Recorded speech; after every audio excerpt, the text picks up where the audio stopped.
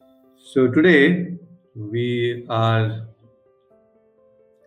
going to start a brand new chapter. We are going to have this wonderful chapter called Sankhya Yoga. Prabhupada has titled chapter 6 as Sankhya Yoga. Otherwise, it is also called as Dhyana Yoga. So most other authors, they have titled this particular chapter as Dhyana Yoga.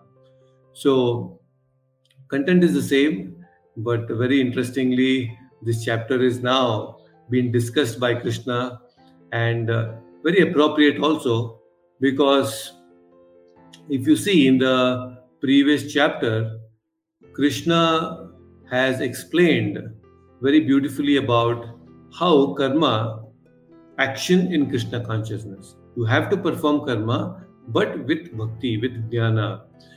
But at the end of chapter 5, so in the verse number 27 and 28, Krishna actually, he mentioned about, or rather he gave a hint towards Ashtanga Yoga. So he has explained about Karma Yoga, Jnana Yoga in the previous chapters. And in 27 and 28, Krishna said, Sparshan Kritva Bahir Bhayyams Chakshush Chaivantare Broho Pranapano Samo Kritva Nasabhyantara Charinam Yatendriya Mano Buddhir Munir Moksha Parayanaha Vigatecha Bhayakrodo Yas Sada Mukta Evasaha. So Krishna hinted towards Ashtanga Yoga in these two shlokas, 27 and 28. And in the 29th verse, that is the last verse of chapter 5, Krishna gave a hint towards Bhakti Yoga. Bhoktaram Yagnatapasam Sarvaloka Maheshwaram Suhridam Sarvabhutanam Nyatva Mam Shantim Richati. So here, because he has hinted towards Ashtanga Yoga, Krishna now wants to elaborate what he has explained or what he mentioned about in the verse number 27 and 28. So chapter 6 will actually elaborate Ashtanga Yoga very nicely, and a very, very powerful process. It's a very powerful yoga. So there are so many things that Krishna wants to explain in this particular chapter. So in this chapter, which is called Sankhya Yoga, Sankhya means analytical study of the body and the mind and our existence. So very nicely, this is elaborated again in Srimad Bhagavatam, 3rd canto, where there is a discussion between Kapila Muni. Kapila Muni is again the incarnation of the Lord Kapila, and Mother Devahuti, his own mother. So he is explaining, Lord Kapila is explaining Sankhya Yoga to his own mother. Very elaborately it is discussed there. So here in brief, Krishna has explained about Sankhya Yoga, how this Ashtanga Yoga has to be actually done. So what is this Ashtanga Yoga? What is this chapter all about? So if you want to understand, to get an overview of this chapter, there are about 47 shlokas in this particular chapter. It's a big chapter. And since it is chapter 6 is going to be the last chapter of the first 6 chapter set, where it is going to completely finish off explaining about all the different types of yogas like karma, jnana, and this Ashtanga Yoga. The next chapter, that is 7th onwards, 7th to 12th, there will be a discussion on Bhakti Yoga exclusively. And then the last chapters, 6 chapters, will be discussing about the nature, Prakriti, and the 3 modes, and many other things like that, right?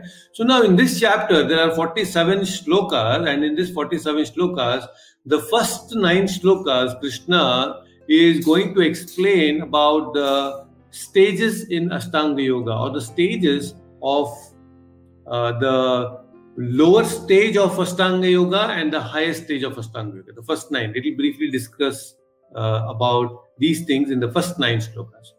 From 10 to 32, verse number 10 to 32, there will be a very nice discussion about how through Ashtanga Yoga we can understand we can realize God in Brahman aspect, in Paramatma, aspect and also the Bhagwan aspect.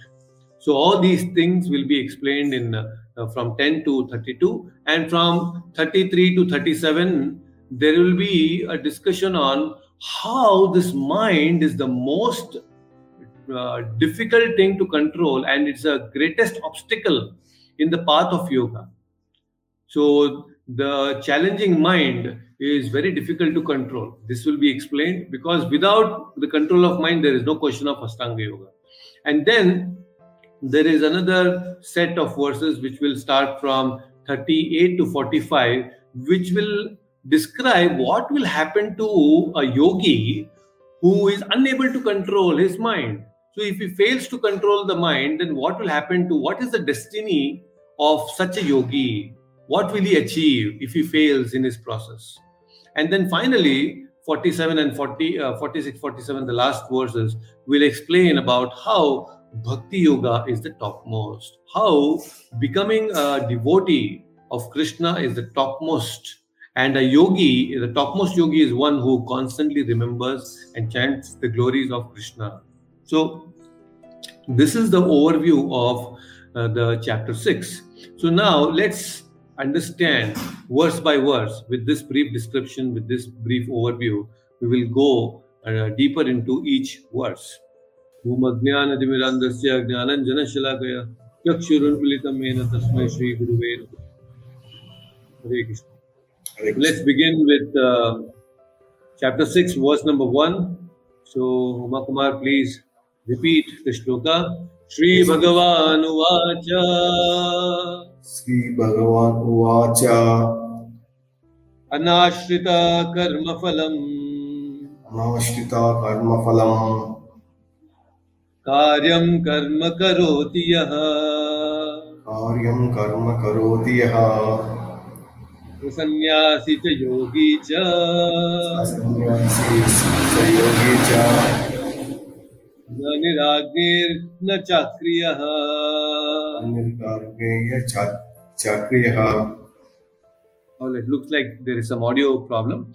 So the translation is, the blessed Lord said, one who is unattached to the fruits of his work and who works as he is obligated is in the renounced order of life. And he is the true mystic, not he who lights no fire and performs no work. So, very, very important shloka. So, very first shloka, Krishna is saying here that Anashrita karma phalam. Anashritaha karma phalam. Karma phalam means, we know that it is the result of our actions. Karma phalam. But Krishna is saying Anashrita karma phalam, one who is unattached to the fruits of his work. So there is a lot of work we do, but one who is not attached to the fruits of his work, the result of his work, then such a person is not obligated. He is completely in the renounced order of life. Such a person is a sannyasi. So let's understand one by one. So, very interesting shloka. What happens is, most of the time, there are people, many people, they work because they have a plan, they have a bigger plan. So, whenever they start a work, the very first thing that is there in the mind is, okay, this is what I'm going to achieve. They have goals, they have aspirations for big results, right? They aspire for all these things. Now, is it bad to not to have goals? No. We all have to have goals, no doubt. But what happens is, there are so many people, when they achieve success and they're interviewed, they say that, oh yes, I'm successful because, from my childhood, I have been constantly meditating. I have been thinking about this, that I have to hold a World Cup in my hands. This was my dream, and I have been imagining, I have been visualizing this, and today, see, I have got this. So what happens is, to set goals is good, but when you become very obsessed with the result all the time, then it hampers our internal growth. See, when somebody is so constantly focusing on the result of the activities that he's doing, he's striving so hard, he's putting in so much of effort, and all that effort and everything is because he has a certain plan in the future. So if you are constantly thinking about that phala, karma phala, then what happens is it will not allow you to explore your inner world because you're constantly thinking about the result. And why many people do not take up spirituality is because they are so attached to the plans, the results of the effort that they are putting in, because they are always seeking out for that result. So when they are so absorbed in such an activity, then it's very difficult for them to focus inwards. And this is one of the major reasons why people don't take up spirituality so seriously, because they are already very serious with their own efforts and the results they are seeking for. They're extremely serious about it. Many materialistic people, you see, they're working day in and out. Why? Because they're extremely serious about achieving the result. But what Krishna is saying here, you have to anashritaha karma phalam. You cannot become attached to the results of your action. So this is inner game. You know, it's a game of consciousness, I always tell you, right? It is where you can check yourself, what is happening with you. Now, in Krishna, in 5.6, in chapter 5, verse number 6, he explained about yoga and he also explained about sannyasa. What did he say there in the 6th verse? Actually, in the 6th verse of chapter 5, Krishna was saying that sannyasa and yoga are two distinct processes. Right? He said, Sannyasastu mahabhavo dukkam aptum mayogataha yoga yukto munir brahma nachirena adhigacchati. So Krishna said that actually, unless one is engaged in devotional service of the Lord, mere renunciation of activities cannot make one happy. So, renunciation alone will not make you happy. You should also be doing devotional service, yoga, some sort of yoga. But now Krishna is saying actually this karma, this yoga and sannyasa are actually integrated. They are actually not distinct processes. In fact, sannyasa itself, karma phala, anashrita karma phala means what? Sannyasa. You are doing tyaga of that. That itself can become a yoga. Now, what has happened in the previous chapters, like the 3rd chapter, the 4th chapter, the 5th chapter, Krishna has explained all this karma process and jnana process. All this is referring to bahiranga sadhana. See, we are all supposed to do sadhana. Sadhana means what? The kriya, the process of doing work for our perfection. So sadhana helps us in our perfection. Sadhana means doing kriya. So Krishna in the previous chapter has explained about all the external processes, the external sadhana, bahiranga sadhana. But in this chapter, chapter 6, he is going to explain about the antaranga sadhana. Now doing yajna, offering food every day, doing sankirtan and many other things that we do is actually what is happening. It's all yajna, different types of yajna, which is external. But here Krishna is going to explain about antaranga sadhana. That's something a yogi is supposed to do internally. Now, what is that internal activity he is supposed to do? This is what you have to internally renounce the karma phala. Very important. Internally, you have to practice this Ashtanga Yoga process. So he is telling that this is how you need to follow. And who is the Yukta? Yukta means one who actually has this sannyasa and yoga process integrated. One who follows this integrated process, then such a person is a Yukta, and he is the one who becomes the Adhikari for Dhyana. Because Ashtanga Yoga means what? There are 8 stages: Yam, Niyam, Asan, Pranayam, Pratyahar, Dharana, Dhyana, Samadhi. Dhyana is the 7th stage. So, if you have to do Dhyana on the Paramatma, through the process of Ashtanga Yoga, then you have to become Yukta. Yukta means you should have practiced nicely how to execute sannyasa through yoga. And how is this possible? We will elaborate that. This is all going to come. This elaboration will come in the next verses. But we should understand, Krishna is broadly speaking here, that how he's telling us both are important. Yoga and sannyasa are both important. Yoga means attachment. Yoga means connection, right? Attachment to the Paramatma. And sannyasa means what? Detachment. Sannyasa means detachment, and yoga means attachment. Both are required. Detachment from material activities, attachment to the spiritual activities. Both are required. So then you can become an adhikari for dhyana. Only then, when you have complete understanding of both renunciation and sannyasa, you can do dhyana on the Paramatma. So important it is. Without that, it is not possible.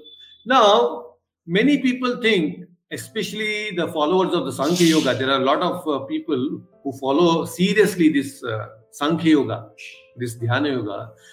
For them, yoga means completely giving up activities, no kriya. What is Krishna saying here? Na niragnir na chakriyaha. It doesn't mean that one has to give up all the activities. But many Sankhya philosophers, they misunderstand. They think that, oh, Krishna is telling that you have to completely give up activities. No, Krishna is not saying that you have to give up activities. Krishna is saying, in fact, you are supposed to do activities. You have to perform your kriya. You cannot become a sannyasi without performing any kriya. Actually, sannyasi means he should perform kriyas. Sannyasi is also supposed to perform kriya. Now, how is it possible? Sannyasi is not supposed to light Agni. Agni, Niragnir. Many sannyasi is not supposed to deal with fire. Sannyasi, only grihasthas are supposed to deal with fire. Sannyasi means no fire. He should not deal with fire. He should not cook his food. But here, Krishna is saying, no. What is that? It means that you have to, sannyasi is supposed to do his kriya. His activity means preaching. He has to do a lot of kriya. He has to not just think about himself, he has to think about others also. But there are many so-called Sankhya philosophers who think that I have to give up everything, I have to perform no action, and they only think about themselves. My perfection, I have to become merged in the Brahman. So this is the selfish nature of a yogi, of the Sankhya yogis. A bhakti yogi will not think like this. Bhakti yogi will always perform some kriya. He is engaged in activities. Now, many Sankhya philosophers, they say that avahagni agni means, they do not light any agni at all, especially agnihotras. Agnihotra are supposed to be performed by the devotees. They give up all the Agnihotra yagnas. All the yagnas which are dealing with fire, they give up. But Krishna is saying you should not. What is Krishna saying here? He is saying that he is the true mystic, not he who lights no fire and performs no work. Who is the true mystic? One who is completely unattached to the fruits of his work. He does work as an obligation. Simple. I have to do my duty. See, Chaitanya Mahaprabhu is the first class example for a sannyasi. Chaitanya Mahaprabhu is the Lord himself. And he has enacted very beautifully as sannyasi. He has shown us the path of what a great sannyasi should do. And Prabhupada is explaining in this particular purport, he's saying how Chaitanya Mahaprabhu, in one of the Shikshashtakam, Chaitanya Mahaprabhu, who is the Lord himself, he has given only 8 verses in writing. Only 8 verses. Bhagavad Gita, 700 shlokas Krishna has given. Bhagavatam, complete Bhagavad Gita. But Chaitanya Mahaprabhu, he has given only 8 shlokas. In one of the shlokas, Chaitanya Mahaprabhu is very nicely talking about what is the quality of a sannyasi. What is that? It is said, "Na dhanam, na janam, na sundarim, na kavitam va jagadish kamahe. Mama janmani janmanishware bhavatad bhakti rahitu ki tvai." So, Chaitanya Mahaprabhu is saying, "Na dhanam, I don't want any wealth. Na janam, I don't want a birth in aristocratic family. Na sundarim, I don't want any beautiful women, association of beautiful women. Na kavitam va jagadish kamahe. I don't want fame from all these worldly people. I don't want to be glorified by all these people. I don't want that also. What I want is Mama janmani janmanishware, life after life, bhavatat bhakti rahitu ki tvai. I want to perform wonderful, loving devotional service to you, my Lord. This is the nature of a sannyasi, a true mystic. A true sannyasi is one who actually is not attached to janam, dhanam, sundarim, nor kavitam, nor his glorification. He is not attached to any of these things. This is the quality of a sannyasi. Right? Now, does it mean that this Bhagavad Gita shloka is very particular only about those who are doing Sankhya Yoga, who can renounce everything? No, actually we should understand that these verses of the Bhagavad Gita are not only for the sannyasis. All these shlokas are for all the people, whether you're a brahmachari, grahastha, or you're a vanaprastha or a sannyasi. It doesn't matter. We all are grahasthas. Most of us are grahasthas, some of you are brahmacharis, and some of you are in the vanaprastha stage. But most of us are either brahmachari or we are in grahastha stage. So we have to become a grahastha brahmachari, grahastha sannyasi. We have to learn how to renounce things. Never get attached to the karma phala. So this is what Krishna has explained briefly now. He is starting to explain more in detail that what is this Ashtanga Yoga process. So let's go to the next verse now. So Hina Mataji, you can unmute yourself and we can chant this next verse. That is verse number 2 of chapter 6. So,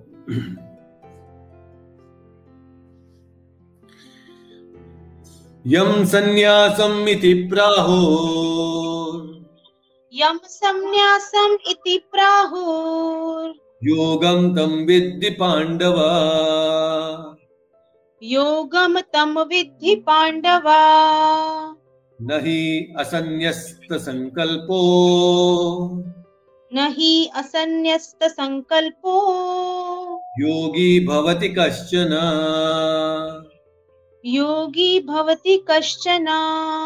Once again, Yam sannyasam iti prahur. Yam sannyasam iti prahur. Yogam tam vidhi pandava.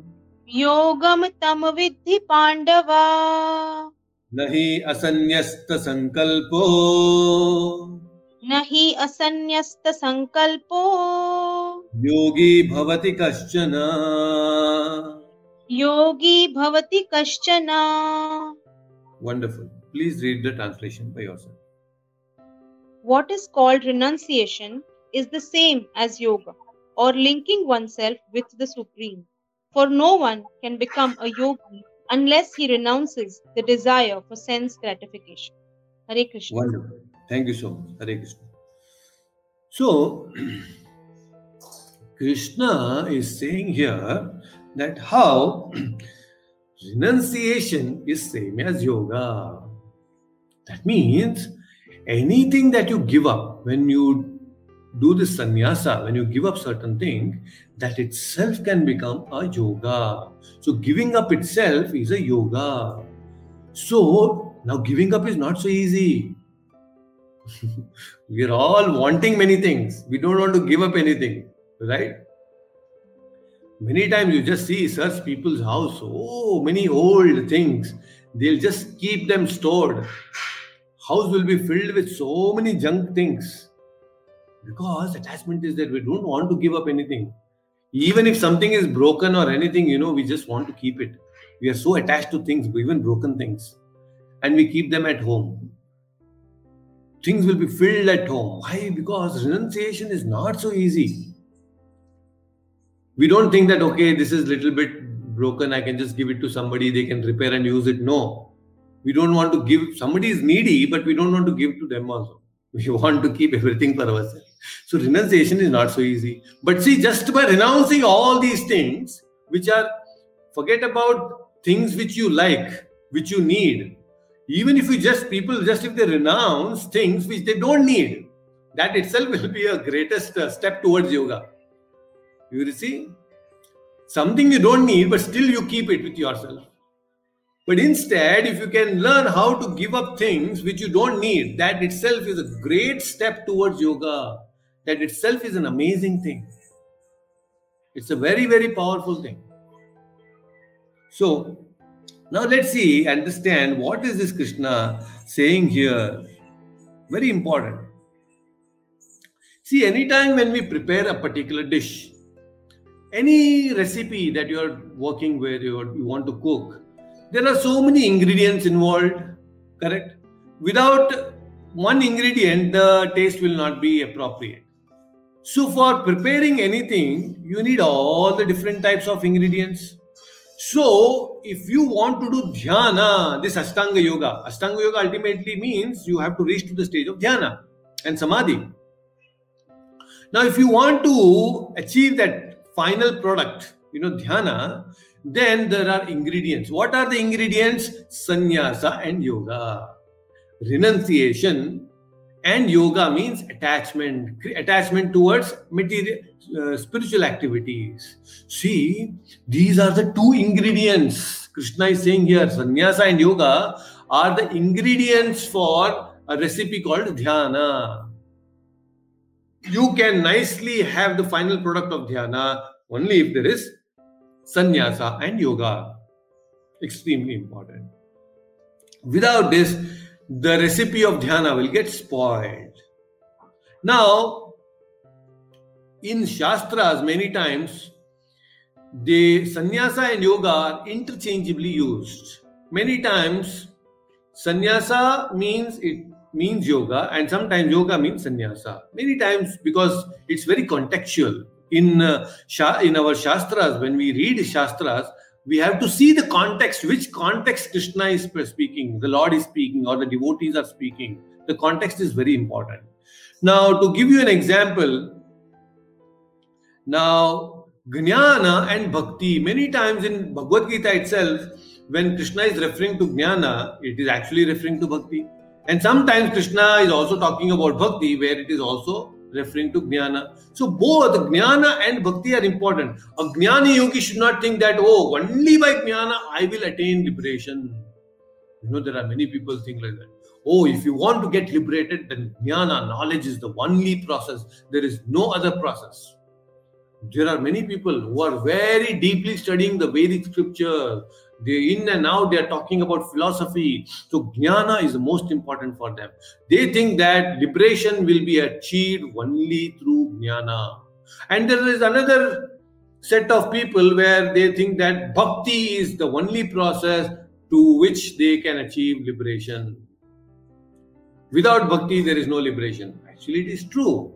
Now, Jnana can also give you liberation, but what type of liberation? It is Sahujya Mukti. Mostly it is a Mukti, that Mukti by which you will merge in the Brahman effulgence. You will feel that, I am also Brahman. So that is one type of Mukti. But Bhakti means, what is Bhakti? Many people, oh, मेरे को भक्ति है, Krishna के प्रति मेरे को बहुत भक्ति है. Bhakti means what? Bhakti means Bhadvaya. Bhadvaya means, in Bhakti, there are two very important aspects. What are the two important aspects of Bhakti? One is Sneha and another is Jnana. So Bhakti means Sneha plus Jnana is Bhakti. So if anybody is thinking that Bhakti means only Sneha, it is incomplete understanding. Anytime when Krishna talks about Bhakti or Prabhupada talks about Bhakti Yoga, we should know that Bhakti means it is Sneha plus Jnana. Bhakti cannot be without jnana. So many times when people falsely follow, they show off lot of bhakti without proper understanding of the Shastras, then it is sentimentalism. Prabhupada also very nicely says, Prabhupada says that philosophy without religion is mental speculation, and religion without philosophy is simply some sort of sentimentalism. So that is why we need to balance. We have to have bhakti, but bhakti should be always bhadvaya. It should have sneha and it should have jnana. Then it is bhakti.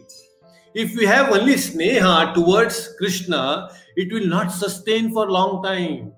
If only sneha, many people, they come to bhakti, they temple, and for some time they like, but because there is no jnana, they will fall. You know, there was one person coming to the temple regularly, but once somebody took him to the church, and there somebody in the church told him that how, all these Krishna and everything is bogus, and the devatas, what is this? How can God have, the face of an elephant? He has a trunk like an elephant, like Ganesha they were referring to. So like this, they told many things about, wrong things about our philosophy and other things, and he got convinced about it. Oh yes, what he said is right. So they speak like that because there is no proper foundation, then that bhakti is gone. So many times these days, people are trying to follow and understand philosophy through the medium of these TV serials. Yesterday I sent one video also to all of you. You know, so much of crap in the name of Radha and Krishna, in the name of Shiva Parvati, in the name of so many other things, great personalities. They are making fun out of it. They are actually making things very cheap. So much of deviation from the Shastras and a very misrepresentation of our Supreme Lord or the Devatas. So we should not accept it. We should not encourage such people. We should not watch such TV serials and gain knowledge. Many times, including Mahabharata also. When we read Mahabharata, actual Mahabharata, and when we see what is shown in the TV serials, there is so much of difference. That's why if we have to understand the Lord, we have to hear it from proper sources. We have to do Shravanam from the right persons, the devotees. Otherwise, it is very difficult. We may get we can get deviated. You know, there are people, many times they come to us also and say, no, in that TV serial they have shown like that. Is it true? First of all, why are you even watching that TV serial? And then you're saying and thinking that whether it is true or false. Don't even go there. If you want to know the truth, then you should come to the Shastras. So just see. So, bhakti means bhadvaya. Sneha should be there. Sneha for the Lord. And then jnana about the Lord. Then that is complete. Then you will be very strong. Now see, in the case of Arjuna, he is having bhakti. Why? Because he is first of all having sneha. He already had sneha for Krishna because he is his dear friend. But now jnana is also coming in. Now, because there is sneha plus jnana, he is having his Dhrida Nischaya is there. His bhakti is extremely strong. But earlier he had only sneha. He had that attachment toward Krishna, but proper understanding was not there. Proper jnana was not there. That's why that confusion was there, whether to fight or not fight. But now, because jnana is there, that sneha and jnana is resulting in very strong bhakti. And then Arjuna will fight. Just see. So what will happen to us now? We have some sneha towards Krishna, but through Bhagavad Gita, we are also adding jnana. So then our bhakti will result in amazing things. It will result in so much of joy that ananda will flow like anything. That bliss will flow like anything. And Krishna appreciates such bhakti. He doesn't appreciate sentimentalism. Krishna is not favoring these kind of things. There are so many sadhu babas these days in the name of sadhu babas. You know how these swindlers, they come and they cheat people. We have seen this, the movie called Oh My God also. You know, you must have seen how many swindlers in the name of bhakti, they are cheating people. They give some sort of laptops and mobile phones and some little bit of gold and all these things, and they cheat people, claiming themselves to be great people. So such people are called sahajiyas. Sentimental people are called sahajiyas. They act like they are great devotees, but they are not. So many things are there. We will discuss about sahajiyas even later on in some of the sessions, because it's a very great topic, very grave topic, very, very serious topic it is. So after Chaitanya Mahaprabhu left this planet, and Bhakti Vinod Thakur and many other devotees, they struggled so much to bring the authentic Gaudiya Vaishnavism. Because after Chaitanya Mahaprabhu, there were so many sahajiyas. There are 13 categories of sahajiyas. You know, different types of people. Aula, Baula, many, such categories are there. So these people cheated people in the name of bhakti. The whole process of bhakti was diluted. What pure bhakti was given by Chaitanya Mahaprabhu was diluted. Then Bhakti Vinod Thakur and great personalities like him, they re-established bhakti. Bhakti Vinod Thakur's son was Bhakti Siddhanta Saraswati Thakur, who is the spiritual master of Prabhupada. So even Bhakti Siddhanta Saraswati Thakur, he fought so much.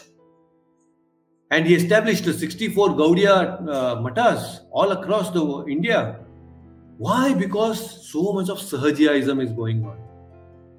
So then Prabhupada came, and then he took the pure bhakti across the world. And now gradually we see that this bhakti in its right, with its right intent, is being spread across the world by ISKCON. Very, very important. It will grow. Gradually it will grow more and more. So Krishna is saying that how renunciation and yoga are very much same. They are the same. There is no difference between them. So we should understand these things. So let's see now. Very interesting. Krishna is going to go a step ahead and make us understand what are the different stages of this sannyasa and yoga. So verse number 3, Achyutanji, you can unmute yourself and let's chant verse number 3. Very interesting shloka. So Krishna is saying here, Arurukshor Muner Yogam, Arurukshor Muner Yogam, Karma Karanam Uchyate, Karma Karanam Uchyate, Yogarudasya Tasyaiva, Yogarudasya Tasyaiva, Shama Karanam Uchyate. Shama Karanam Uchyate.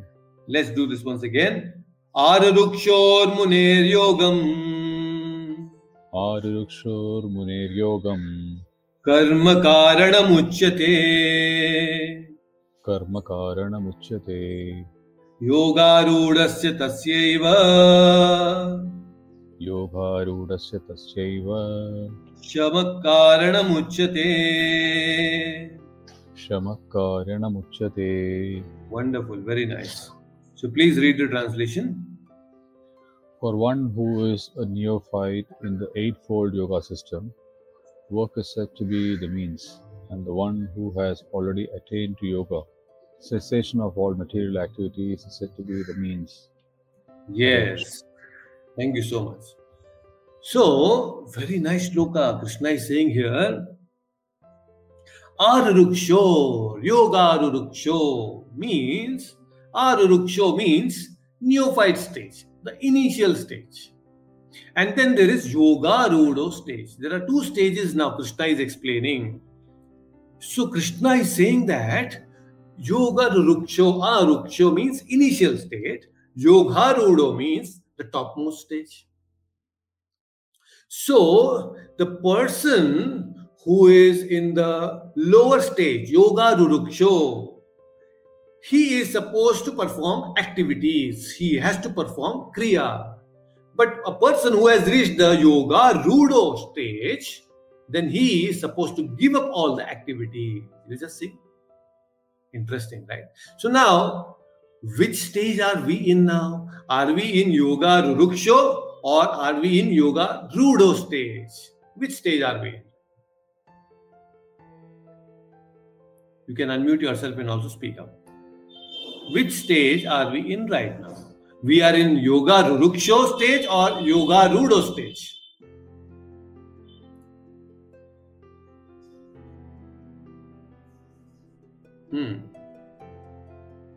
You can unmute yourself, no problem. Or you can type also.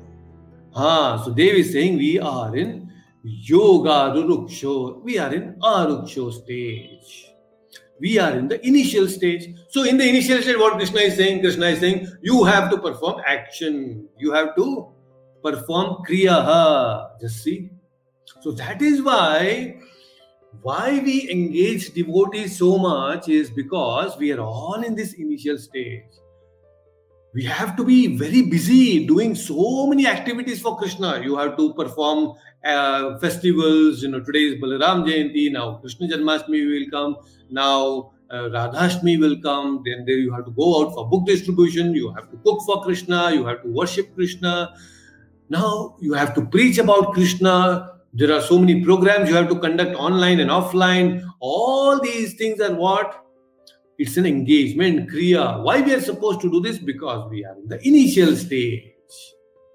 We are in the yoga ruruksho stage. We are just climbing the steps of bhakti, the ladder of bhakti. So in this stage, a yogi, he should continue doing activities. He has to. Very, very important. So that is why if you take Ashtanga Yoga, the first 4 stages, Yam, Niyam, Asan, Pranayama. These first 4 stages, what are they referring to? Yoga Ruruksho. Yoga Ruruksho. These 4 stages involve a lot of kriya. You see, Yam, Niyam, do's and don'ts. Do's and don'ts means you have to perform some actions. You are not supposed to perform some actions. Asana. Asana means again, you have to deal with your body, different postures and this asana and that asana. What is happening again? It is again about yoga, ruruksho stage. You are performing activities. Then what about pranayama? Pranayama is also the breathing stage. Breathing means again you are performing some activity. So you have to do some kriya. Bastrika kriya and all these things, kriyas, different kriyas they do. So pranayama is also what? It's again activity. So the first 4 stages of Ashtanga Yoga are actually dealing with yoga ruruksho. Then the 5th stage, up to 8th stage. What is that? Yoga rudo stage. Those are referring to the yoga rudo stage. Let's understand. Pratyahara. Pratyahara means what? Pratyahara. Ahara means what? Food. Pratyahara means no food. Now, Pratyahara means you have to starve all the 5 senses. We have 5 senses and they have their food. The form is the food for the eyes. Sound is the food for the ears. Food is the food for the tongue, right? Then sparsha, the touch, is the food for the skin. Nostrils, the smell, is the food for the nose. So ahara, these are the different ahara. Pratyahara means stop giving all the food to these 5 senses. Pratyahara. This is the 5th stage. So this is now going to the yoga rudo. You are moving from yoga ruruksho to yoga rudo. Then dharana. Dharana is again an internal activity. Now internal activity where you understand, oh, I am the soul. Then dhyana, then samadhi. So much is there. So you have to move gradually by performing activities to performing no activities. No activities means not performing any material activities. That is in our context as Bhakti Yogis. We will still continue to do our activities even if we go to the higher stage. Basically, there are 3 types of devotees. There is a Kanishta Adhikari, there is Madhyama Adhikari, there is Uttama Adhikari. In devotional life, there are 3 stages a devotee has to undergo. What is that? Kanishta Adhikari, Madhyama Adhikari, then Uttama Adhikari. So we are all right now in the Kanishta stage. We are all in the Kanishta stage. So in the Kanishta and Madhyama, there is a lot of activity that we are supposed to do. Lot of action is required. Continuously we should be engaged. We should never give one moment free for our mind. Mind should be busy doing many things. Otherwise, mind will always think about material objects and material sense pleasures. So instead, we keep the mind engaged in Krishna's activities continuously in this stage of Kanishta and Madhyama. So in the Kanishta Adhikari and Madhyama Adhikari is actually in the stage of Yoga Ruruksho, perform activity. When you become Uttama Adhikari, then Uttama Adhikari doesn't really matter for him whether he does activities or he doesn't do activities. He's completely involved. He's merged in the thinking and the thought of the Supreme Lord. Now, such is the stage of Uttama Adhikari. Just see. We are not in the stage of Uttama Adhikari. That's why we are not supposed to escape from our duty. We have to perform our duty. So, this particular thing of Yoga Ruruksho is the stage of neophyte, and a neophyte is not realized God. We have not realized God. We know about God a little bit, but we have not realized God.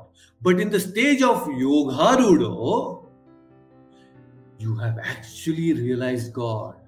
Yogarudo stage is a state of realization of God. You have an interaction with God. That is the topmost yoga. Rudha. Many times in Sanskrit this word is used, Ratha Rudo. Ratha Rudo means Ratha means chariot. If you are sitting on top of the chariot, then it is called Ratha Rudo. Narayana, our Lord Narayana, is sometimes called as Garuda Rudho. Why Garuda Rudho? Because he is on top of Garuda. He is flying on top of Garuda. That's why it's called Garuda Rudho. So Yoga Rudho means the yogi is sitting on top of the ladder of yoga. Yoga Rudho. Just see? But we are not on that stage, right? We are not on top of the ladder. We are somewhere in the initial state of the yoga ladders, right? So we are Yoga Ruruksho. We have to perform activity. You have to climb. Climbing up means what? You have to perform activity. But once you climb the top of the ladder, do you still have to climb? No, you don't have to climb. You don't have to climb means no activity, right? So very simple. When you're climbing the ladder in the initial stage, because you are at the lower stage, you have to climb up. Climb up means activity. But when you go to the topmost step of the ladder, do you still have to climb? No, because there is nothing else. So Yoga Rudo is a stage where you have realized God. After realizing Krishna, what more is there to realize? Nothing. You don't have to perform any action. Just see. Very simple. So that is why Krishna is taking us gradually from performing karma yoga, he explained so much. Then he explained Jnana Yoga. Then he explained about karma with Jnana. All these things he have explained. Now he is talking about Ashtanga Yoga. Gradually he is taking us now to Bhakti Yoga. Till 18th chapter, this is how it is going to take us. This is a beautiful journey. Patiently we have to listen and understand and follow. And then maybe, hopefully, by the end of our lifetime, we will reach the state of Yoga Rudho. We will all reach that topmost stage of yoga. Right? Very, very nice. So, actually, in every stage, as Kanishta Adhikari, Madhyama Adhikari, and Uttama Adhikari, Bhakti Yogis, we have to serve the Lord. We have to serve all the living entities. We should practice actually. And Uttama Adhikari is the one who sees every living entity on equal platform and he serves them actually. A Uttama Adhikari is thinking that every living entity is serving Krishna, but I am not serving Krishna. That is the actual mood of a Uttama Adhikari. Just see. He has realized God, but he is thinking that I am not serving, everybody else is serving. That is the mood. But in our state, what is we are thinking? We are thinking, I am serving the Lord. Oh, this ant is not serving, that elephant is not serving, the dog is not serving, or that person, this person is not serving Krishna. I am serving Krishna. We are thinking like that. But in Uttama Adhikari state, he thinks exactly opposite. He is thinking that I am not serving. Very humbly, he thinks like that. Everybody else is serving Krishna. And he sees actually. So this is what very nicely Krishna is explaining, that how we have to move from Yoga Rurukcho stage to Yoga Ruda stage. Very important. Go to the topmost stage. Okay, so let's go to the next verse now, the fourth verse of chapter 6. So Dev, you can unmute yourself and let's chant the fourth verse. It's a very interesting verse. Yes. Yada hinendriyartheshu Yada hinendriyarteshu na karmasu anushajyate na karmasu anusajjate sarvasankalpa sannyasi sarvasankalpa sannyasi yogarudhastadochyate. yogarudhastadochyate. Okay, once again. Yada hinendriyartheshu Yada hinendriyartheshu na karmasu anusajyate na karmasu anusajjate sarvasankalpa sannyasi sarvasankalpa sannyasi yogarudhastadochyate. yogarudhastadochyate. Wonderful. Please read the translation by yourself. A person is said to have attained to yoga when, having renounced all material desires, he neither acts for sense gratification nor engages in fruitive activities. Hare Krishna. Okay, wonderful. Very nice. Hare Krishna. So just see, so nice. Krishna is now explaining, okay, I have told you about the Yoga Ruda stage, but who is actually Yoga Ruda? So he's defining now who is the person who is actually in the state of Yoga Ruda. Who is the one who has reached the topmost position of the ladder, this process of yoga? Who is that person? What are his qualities? So he's defining. What is he saying? Yada hinendriyartheshu na karmashu anusajjate sarvasankalpa sannyasi. So who is a yoga rudha? One who has given up direct and indirect sense gratification and who does not desire for any sense pleasure. He is the one who has reached the state of yoga rudha. There are three things. He has given up direct sense pleasure, he has given indirect sense pleasure, and third, he has completely given up the desire only to enjoy material activities. Direct sense pleasure, what is it? You have a gulab jamun, you eat it, direct sense pleasure. You want to watch some beautiful form, you watch it, that's direct sense pleasure. We take interest in watching a certain movie, we take interest in eating certain things. So, we have not given up these things. So, direct sense pleasure, we still get involved. We still hanker for these things. But a yoga rudha is one who has given up this direct sense pleasures. Even if you keep some nice palatable thing in front of him, he'll say, okay, no problem. I will not eat it because I'm not hungry. Only when hunger is there, I will eat it. Even if it is the most palatable thing. Right? So that is one thing. Indirect sense pleasure. What is indirect sense pleasure? Oh, yes. I'm going to work for 1 month like this, and then after doing that, at the end of the month, I'll get my salary. And when I get my salary, I will enjoy. So this is indirect pleasure. You are waiting You are not getting it directly, but you will work hard and then get the result, and that result is in turn utilized for your sense pleasures. So that is indirect sense pleasures.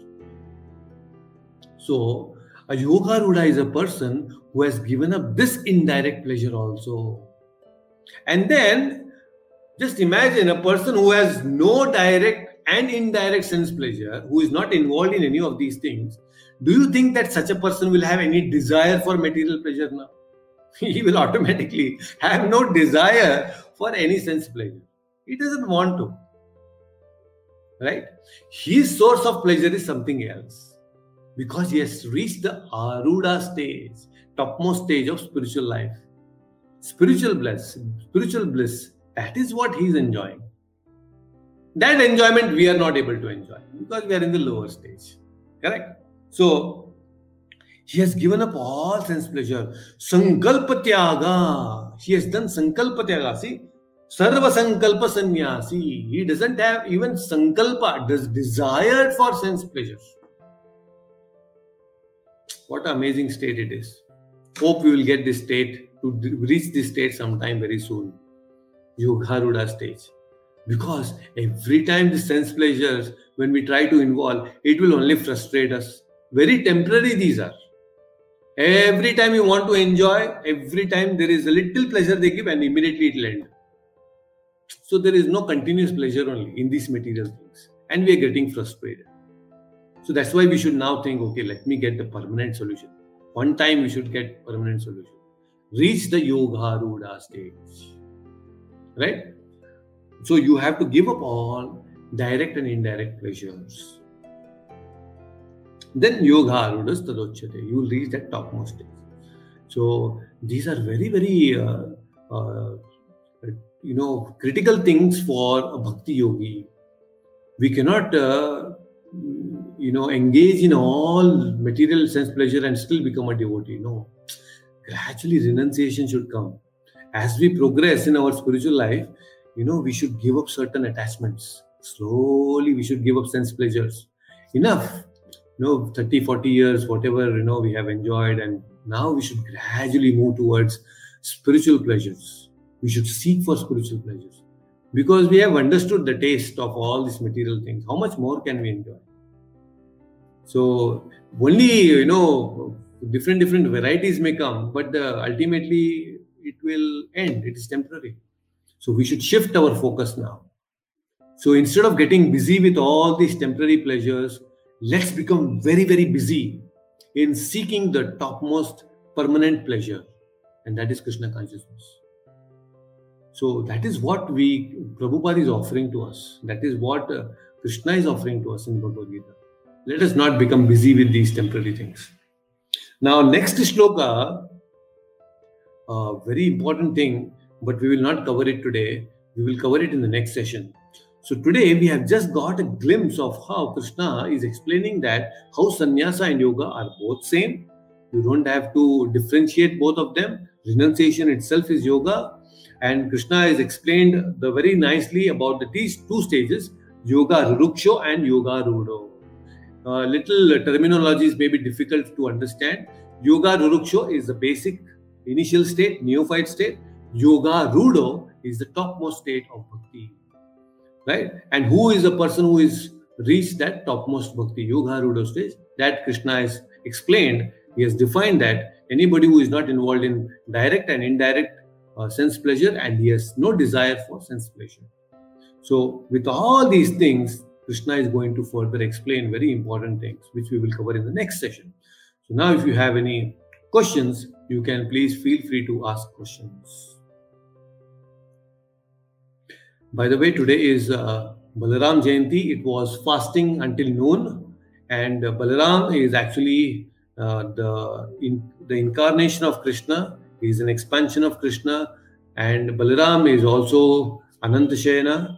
You see, Balaram is a Guru Tattva. Actually, he is the first principal Guru. The Guru Tattva is actually represented by Lord Balarama. So we should pray to Lord Balarama today to give us the strength, to give us this strength to understand the knowledge of the Bhagavad Gita. and she will help us in many, many wonderful things, because Guru is very compassionate. So Lord Balaram is also very compassionate. So anytime Krishna wants to do things, it is Balaram who arranges everything. Because Lord Balarama, he arranges the setting for Krishna to perform his activities, his Leela. So even if you see, when Krishna was supposed to appear on this planet in the womb of Mother Devaki, before even Krishna came to the womb of Devaki, it was Balaram who came. Right? Balaram appeared in the womb of Devaki first. Now, what did he do there? Just imagine when there is a king, and the king goes to a certain place, he wants to visit a certain place. Before even he goes to that place, all his paraphernalia goes, all his food and his bed and everything is sent first, right? Then when the king goes there, everything is already set right, is arranged, and then king enjoys. So Lord Balarama is who? He is none other than, he is Anantashayana. So before Krishna appeared in the womb of Mother Devaki, it is Lord Balarama who appeared in the mother, because the bed was already sent before. Who is the bed? Anantashayana, right? Lord Narayana is called what? Anantashayana. He sleeps on the bed of Ananta. Ananta is a huge snake. So Lord Narayana is always sleeping on that. It's a bed. So Balarama is who? Balarama is none other than Anantashayana. So he first went to the womb of Mother Devaki. He arranged everything properly, he cleaned everything, womb everything perfectly, and then Krishna appeared. So he arranged everything and he went to the next spot. He went to the womb of Mother Rohini, Balarama. So Lord Balarama is a Guru Tattva. We should pray to Lord Balarama today that it is Balaram Purnima. It's also a very auspicious day, that please give us the strength, the bala, the spiritual bala, to execute our spiritual activities. Like we spoke today about doing activities. We are in the Yoga Ruruksha stage. We are in the initial stage. So in this initial state, we are supposed to perform activities. So in this state, initial state as neophytes, we have to pray to Lord Balarama to give us the bala, the strength to perform our spiritual activities. So please pray today to Lord Balarama. It is the birthday of Lord Balarama. It is also Raksha Bandhan today. So you can all wish your brothers and sisters, your siblings nicely. It's a very auspicious day, and it is such a great thing to celebrate both this Purnima, Balaram Purnima, in remembrance of Lord Balarama, at the same time also celebrating with our family. So please pray to Lord Balarama. He is a Guru Tattva, and he will bestow all his energies and knowledge to us. One thing we should also know, that anything that is related to Krishna is represented by Lord Balaram. Like for example, we have this Aarti plates at home. We have something that is like agarbatti may be there, or any activity, any energy of the Lord is represented by Lord Balaram. So anytime when you waste water, when you waste electricity, when you waste Krishna's energy in some way or the other, it is all very disappointing for Lord Balarama. These kartal that we have, this kartal is a musical instrument. It is used for the service of Krishna. It is a paraphernalia of Krishna. So you cannot disrespect this. It represents Lord Balarama. If you disrespect this, it will disappoint Lord Balarama. Mridanga, any other thing that you actually use for the service of Krishna, the articles that we use for Krishna should be kept very neat and dry, nicely and respected, because they are representation of Lord Balarama. Okay? So today, if you get a chance, please try to watch the online celebrations at ISKCON Bangalore YouTube channels. You can watch very beautiful Krishna Balaram, Alankara and Abhishekam will happen. So please watch it online. Okay? So we have Dev who is asking a question. He's saying that Prabhuji, yesterday we visited the ISKCON temple in the evening. We went at a time of Jhulan Yatra and got to do Jhula for Radha Krishna in the temple. Can you tell us a little bit about the Jhulan Yatra? Okay, so the Jhulan Yatra is a very special festival, because this is the springtime, and this is when Krishna and Radharani, they used to go out in Vrindavan and they used to have a nice pastime. They used to during this time they used to be on the swing, and they performed so many activities like that in Vrindavan. So maybe on top of my mind, I don't remember the specific leelas today, but yes, I will definitely explain to you sometime. It's a very nice thing that this is a 4-day, 5-day celebration that happens just before this Balaram Jayanti. These 4-5 days we celebrate Jhulan Yatra. So very nicely Radha and Krishna is decorated, and every day they are on the swing, and devotees participate. And I am very glad that you could get a chance to do this Jhulan Seva. Very nice, very auspicious also, and very nice kirtans and songs are sung during these festivals. So today is Balaram Jayanti, and you can nicely feast in the evening. You can celebrate. You can have a nice darshan of the Lord Balarama today. Okay, and please pray to him. So that is all about Balaram Jayanti, and very soon we are coming with the Krishna Janmashtami next week, and it is another very big festival for all of us. So we will try to have a session on Krishna Janmashtami also. More detail we'll try to discuss on the Janma of Krishna. So maybe next week we can discuss elaborately on the birth of Krishna. Okay. So the session will be on the birth of Krishna next Sunday. I think that will be nice, and it is Janmashtami also, so that we become, we appreciate the appearance of Lord Krishna. It's very, very wonderful. So let's understand that next Sunday. So all right then, with this, we will end the session, and we will again meet next Sunday. Please take care, all of you, and we'll see you soon again. Take care. Hare Krishna.